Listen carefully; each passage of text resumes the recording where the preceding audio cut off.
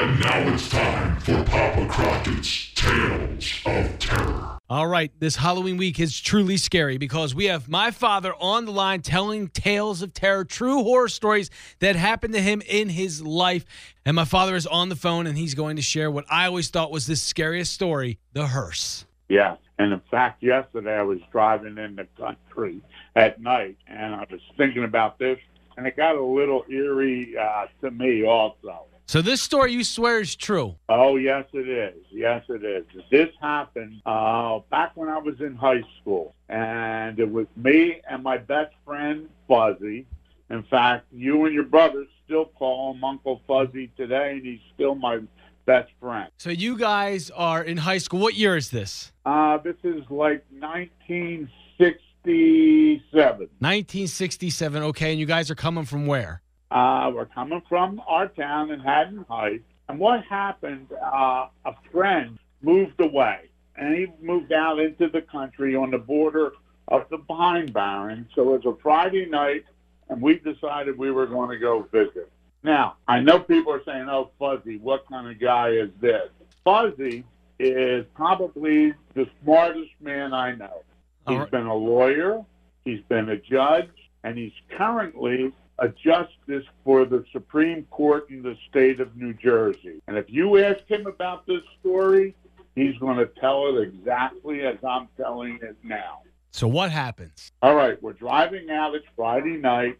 A nice night. We're driving along, having a good time. We get into the development where this guy leaves, and we make a left in it. And I don't know, we make a left or turn right. We pass by, and there's a hearse sitting on the side of the road. We don't think anything of it because we had a friend who had bought an old hearse. So we said, oh, look at that hearse.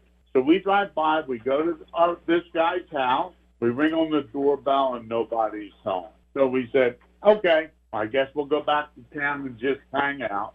So we turn around, we're coming back out. We pass the hearse, and its lights come on and comes in behind us. So we make a couple turns. We get to this main back road, and we make a right, and the hearse comes in behind us. I said, Fuzz, this is kind of giving me the creeps. Lose this guy. So now he's got a brand new Buick Riviera with a big engine, so the car moves, floors it, and we speed off, and we could see the headlights slowly going farther away, and they disappear behind us. I said, good, we lost. So we come up a little further, and there's a stop sign. We stop at the stop sign, and Fuzzy screams, oh, look! And I said, what's the matter? I look in the rearview mirror. There's the hearse sitting, stopped, right behind us. How he got there, we don't know. I said, oh, this is creepy. Lose him. Again, another stop sign, same thing. Lose him in the taillight. Now, as soon as we stop, he looks in the rearview mirror, and I turn around, and that hearse is sitting there behind us again, not moving. Do this a third time. Third time, same thing happens. The next time, we keep on going. Now we're coming to a highway, so we don't stop. Even though we were supposed to, we get on the highway, and we're going. We pass some cars. We get out, and now we've got to go into the interstate. So we go up, get onto the interstate, and we stop on the bridge overward, and there's the hearse slowly going by. We lost him. He missed us.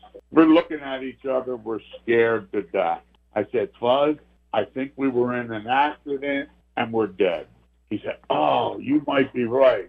We said, what are we going to do? So he said, let's go back to my house, but don't say a word to nobody, because if we call, they're not going to answer us because we're not here. Let's see if they recognize us.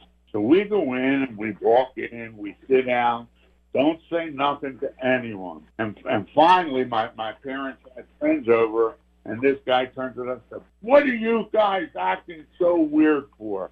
Oh, we had a sigh of relief, jumping up and down, hugging each other. They're saying, what are you guys, crazy? What's wrong? We were just relieved because we beat death.